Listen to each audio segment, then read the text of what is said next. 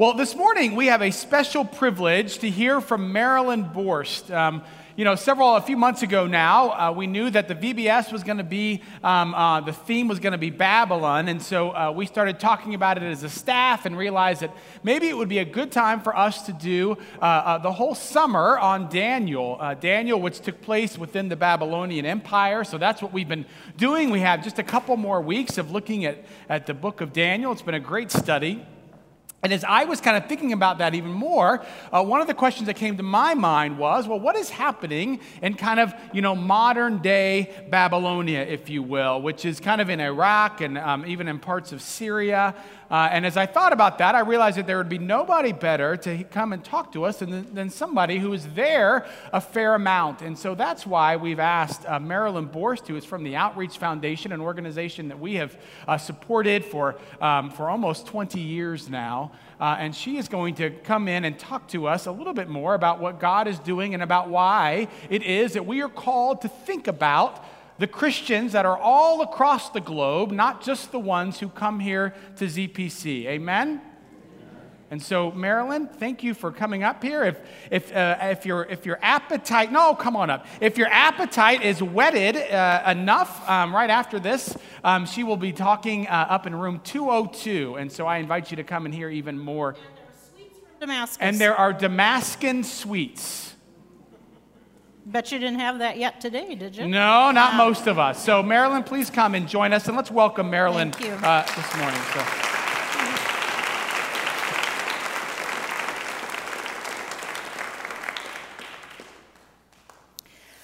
Often when I stand up to preach in places that I'm not familiar with, I call to mind the church in Pakistan. That's why I just took off my shoes. Because if I was ascending to the pulpit to open the Word of God in a Presbyterian church in Pakistan, I would leave my shoes on the floor to stand on the holy ground before God's Word. And I call to mind as we came fairly early this morning, Jerry and I, to get me ready for this morning as your congregation prepared with the coffee pot was bubbling and people were unveiling the wonderful mini boxes of fresh donuts. God bless you for those fresh donuts, by the way. And, people were starting to get behind all of your welcome booths and kind of get organized for the day. I reflect upon stories that I know of the church in Pakistan and the story that is told by my friend Reverend Sabr Gul, who is pastor of the Presbyterian Church in Gujranwala, Pakistan. Probably a place you're not familiar with, but it is where the seminary that trains pastors for 400,000 Presbyterians in Pakistan get their training. It is also a city that is traditionally a hotbed of unrest. When there are waves of protests, when there are attacks against Christians in Pakistan, often that emanates from the city of Gujranwala, and right in the center of that is a big Presbyterian church. And Sabr Gul talks about how one of the things that happens every Sunday as they prepare for worship is before anyone arrives, a bomb squad comes and scans under the pews. And before anybody arrives, an ambulance and a fire truck pull up in front of the church to be ready every Sunday.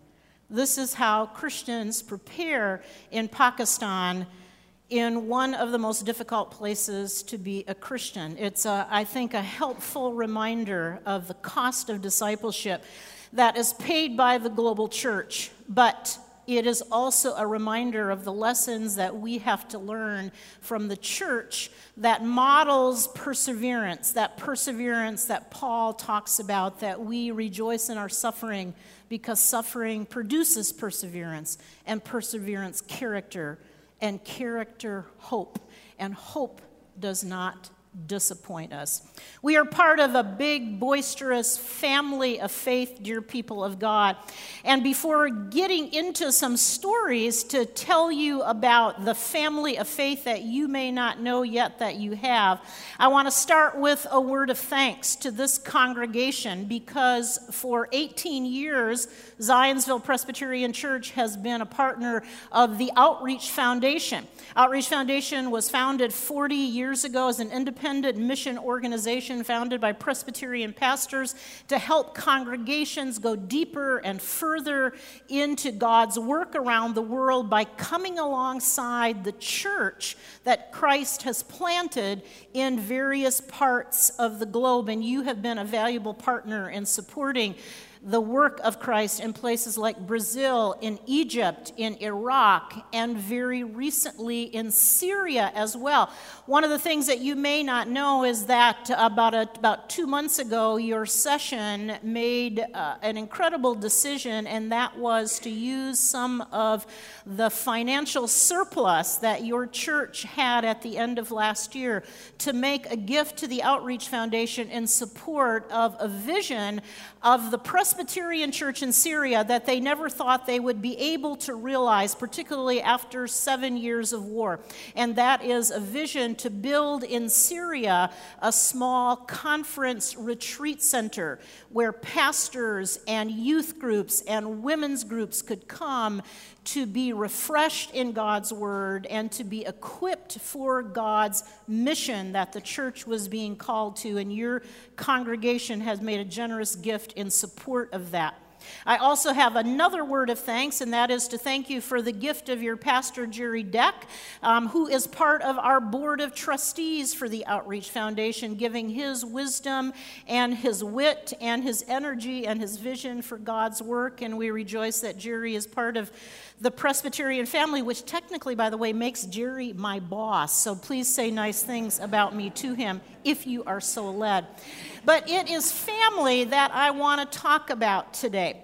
And the passage that I want to share with you is a passage from Romans 8. And usually what you have on your screen, I know, is actually the text of Scripture, but I want you to look into the face of part of the big boisterous family that you may not know that we have. You are looking at fellow Presbyterians, young adults from Syria, who gather every year about this time of year from all over the 18 Presbyterian churches in Syria. They come together for their conference, a time of equipping, of fellowship, of going deep into God's Word, of kind of strengthening to go back into their universities, into their jobs, to be a witness for Jesus Christ, even in this place of war that we associate with Syria. This passage that I'm going to read to you is from Romans 8, which is a chapter that in many ways is a great homage to the Holy Spirit, that sort of elusive third person of the Trinity that sometimes we almost forget about because he is so elusive. And yet Romans 8 talks much about the Spirit and about what the Holy Spirit does. And in this particular passage, Romans 8, 14 through 17, we have a wonderful distillation of Trinitarian theology where Father, Son, Holy Spirit are wed together in a beautiful interwoven tapestry, a dance as it were. And so hear how often the words of, or the name of the Holy Spirit is mentioned, and how one of the role he plays is knitting us into this family of faith. So I read from Romans 8, beginning in verse 14, where Paul writes to the church, and keep in mind, this is the audience. Everything that Paul says, all of Scripture, is suitable for our edification and for our guidance and for our personal walk of faith. But Paul, first and foremost, is writing to the church, the community. And this is what he writes: "For those who are led by the Spirit of God are the children of God. The Spirit you received does not make you slaves so that you live in fear again. Rather, the Spirit you received brought about your adoption, your inclusion into sonship. And by him we cry, Abba, Father. The Spirit himself testifies, gives witness, proves to our spirit that we are God's children. We are part of that family. Now, if we are children, then we are heirs, heirs of God, and co-heirs with Christ, if indeed we share in his sufferings, in order that we may also share in his glory. Friends, that is kind of an inconvenient truth, is it not? That if we are to share in Christ's glory, and I'm all about that, by the way, sounds like a really good thing to anticipate. But Paul says, wait a minute, there is a prerequisite to sharing in the glory of Christ. You must also share in his suffering. I found that a really puzzling word of Paul, and it's not the first time that Paul says it. When he talks about suffering, he makes it very clear that it's not just something that might happen, it is something that is a necessity of our faith, because it is what Christ himself did. One of the things that troubled me about this passage for a long time is recognizing that Paul, as he writes to the church, how do we live that out as the church in North America? In other words, what if we are not the church that has been called to suffer? How do we participate in the suffering of Christ? The answer to this came for me very helpfully and with great revelation from a pastor who served the church in Jerusalem his entire life. Michel Sabah at that time was the Latin Catholic patriarch of the church in Jerusalem, had served the church in a difficult place, in a suffering place, and his beatitude, as he would be known at that time, stood in the pulpit of First Presbyterian Church of Houston, looked out at our well-heeled congregation as I look out at you, and said, if you are not the church that has been called to suffer, go find the church that is suffering and stand with it.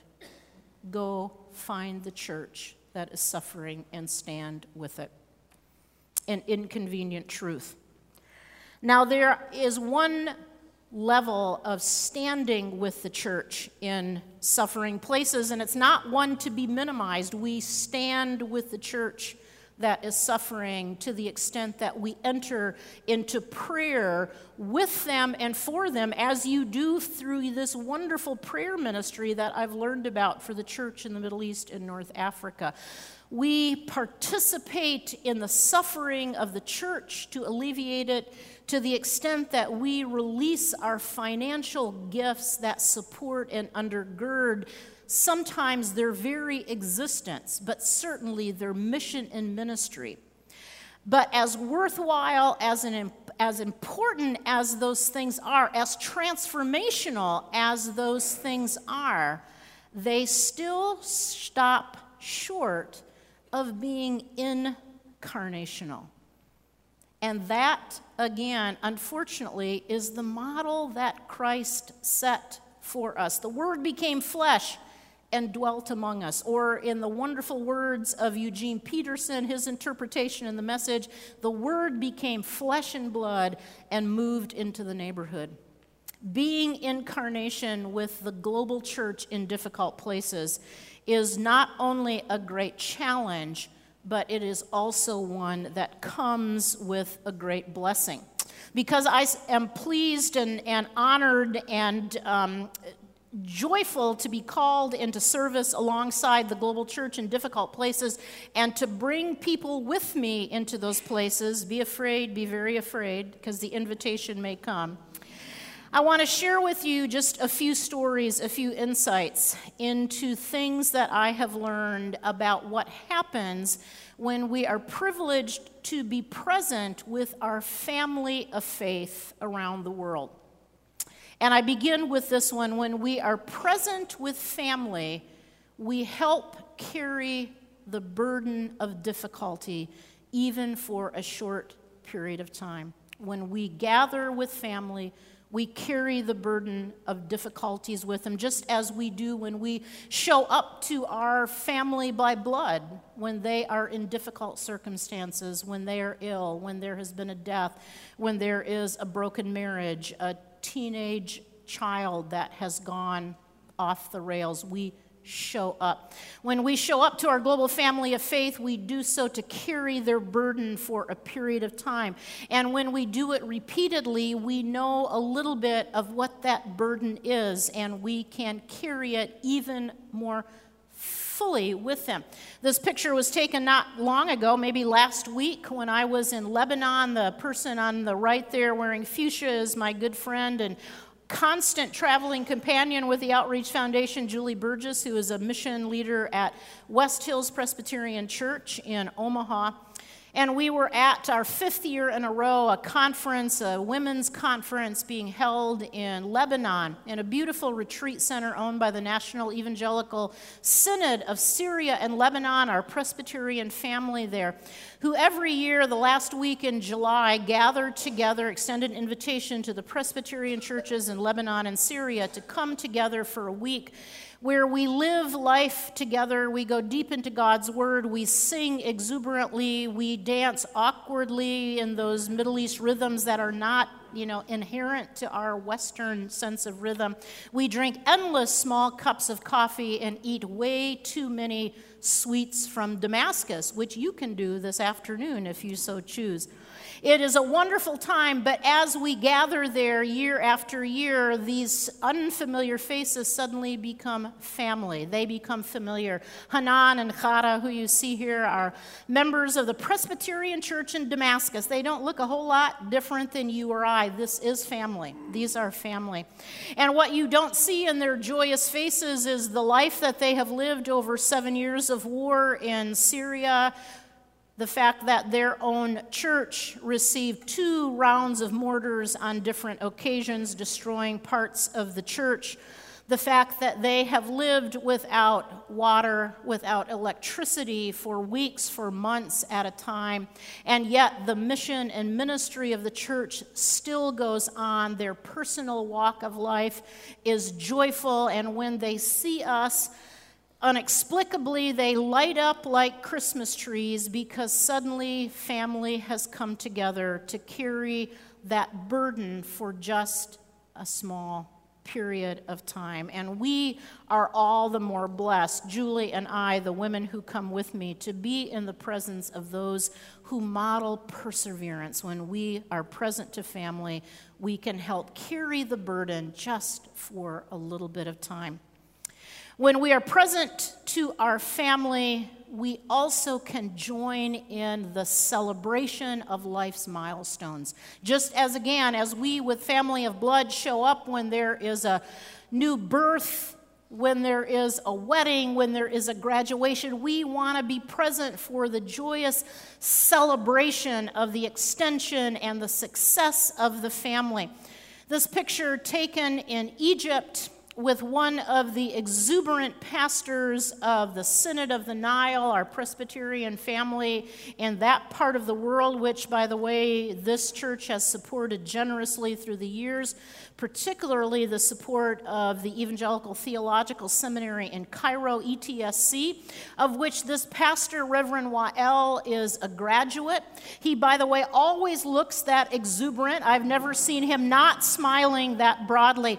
But this is a wonderful story of what the church in Egypt is doing, not only extending its reach in planting new churches, yes, within a Muslim context, but it is also reviving old churches that had dwindled to a precious few.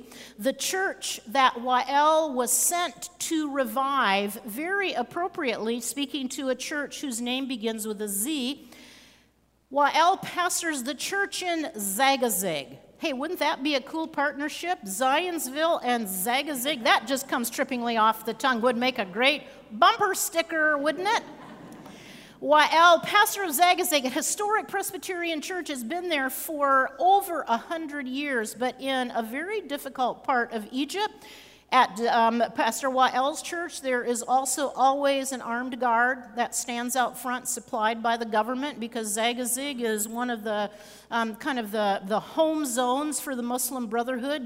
Need I say more? And yet here, this church is going through a revival. You can see Wael there with his arms around the young children coming from this neighborhood around Zagazig. The church is coming back to life through the energy and the vision of this young pastor. And when we are present to the family there for a little bit of time, we can celebrate this new birth, this rebirth of the church, this great milestone. When we are present to the family, what is essential to all family gatherings, of course, is food, to share a meal together, as we are about to do here of this holy meal that we will share as we gather around this endless table. And the story that I want to share with you is a story taken from the Presbyterian Church in Iraq. I first traveled to Iraq in 1998. And I'll never forget the first time someone called me about going to Iraq. My friend Jim Jennings, I was on staff at First Presbyterian Church in Houston at that time, and I can still remember sitting at my desk at First Pres. The phone rang. Jim Jennings was on the line, and he said to me, "Marilyn, would you like to go to Iraq with me?" And my mouth said, "Why, yes." My head was doing, "Well, no, I don't think so. That's what I want to do." And I said to Jim, I would love to do that, but I don't think I can get permission for that because I'm about ready to take a group to the Holy Land. I'll be gone too long, blah, blah, blah, blah, blah. But I will go ask, knowing for sure that my boss, Reverend Vic Pence, who I was working for, would turn me down. And so I dutifully hung up from Jim. I said, "Let me go check on it," knowing that Vic was going to turn me down, hoping that Vic would say, "No, of course you can't do that." And I walked into his office, and I still remember, this is 1998, he was eating a spinach salad. I mean, this was kind of one of those kairos moments. I didn't know what it was, but I sat down and I said, "Vic, I've got a really kind of odd question for you. I've been asked to go to Iraq. You don't think I should you?" And Vic said, "Oh, I think you should." And that was the slippery slope to my love affair with the Presbyterian Church in Iraq, 1998. Fast forward through years of war and insurgency. The picture that you see here was taken in 2011. And standing behind the communion table are four pastors: Mark Mueller, Chris Weichman, Elmarie Parker, Tom Boone, all Presbyterian pastors. And in the middle, Dr. Zuhair Fathullah, who is the only ruling elder left in this church. This church in Basra, one of three Presbyterian churches that remain in Iraq today, is a hard-scrabble place to be the church. It is a largely Shiite majority context. It is a place that is stultifyingly hot in the summer. I was once there in August in Basra. It was 134 degrees. I thought brain cells died at that temperature, and I think some of them did. 134 degrees. It is a place that has been beset by war and conflict. A car bomb has gone off in front of the church. Not surprisingly, not too many pastors rushing to pastor the church in Basra.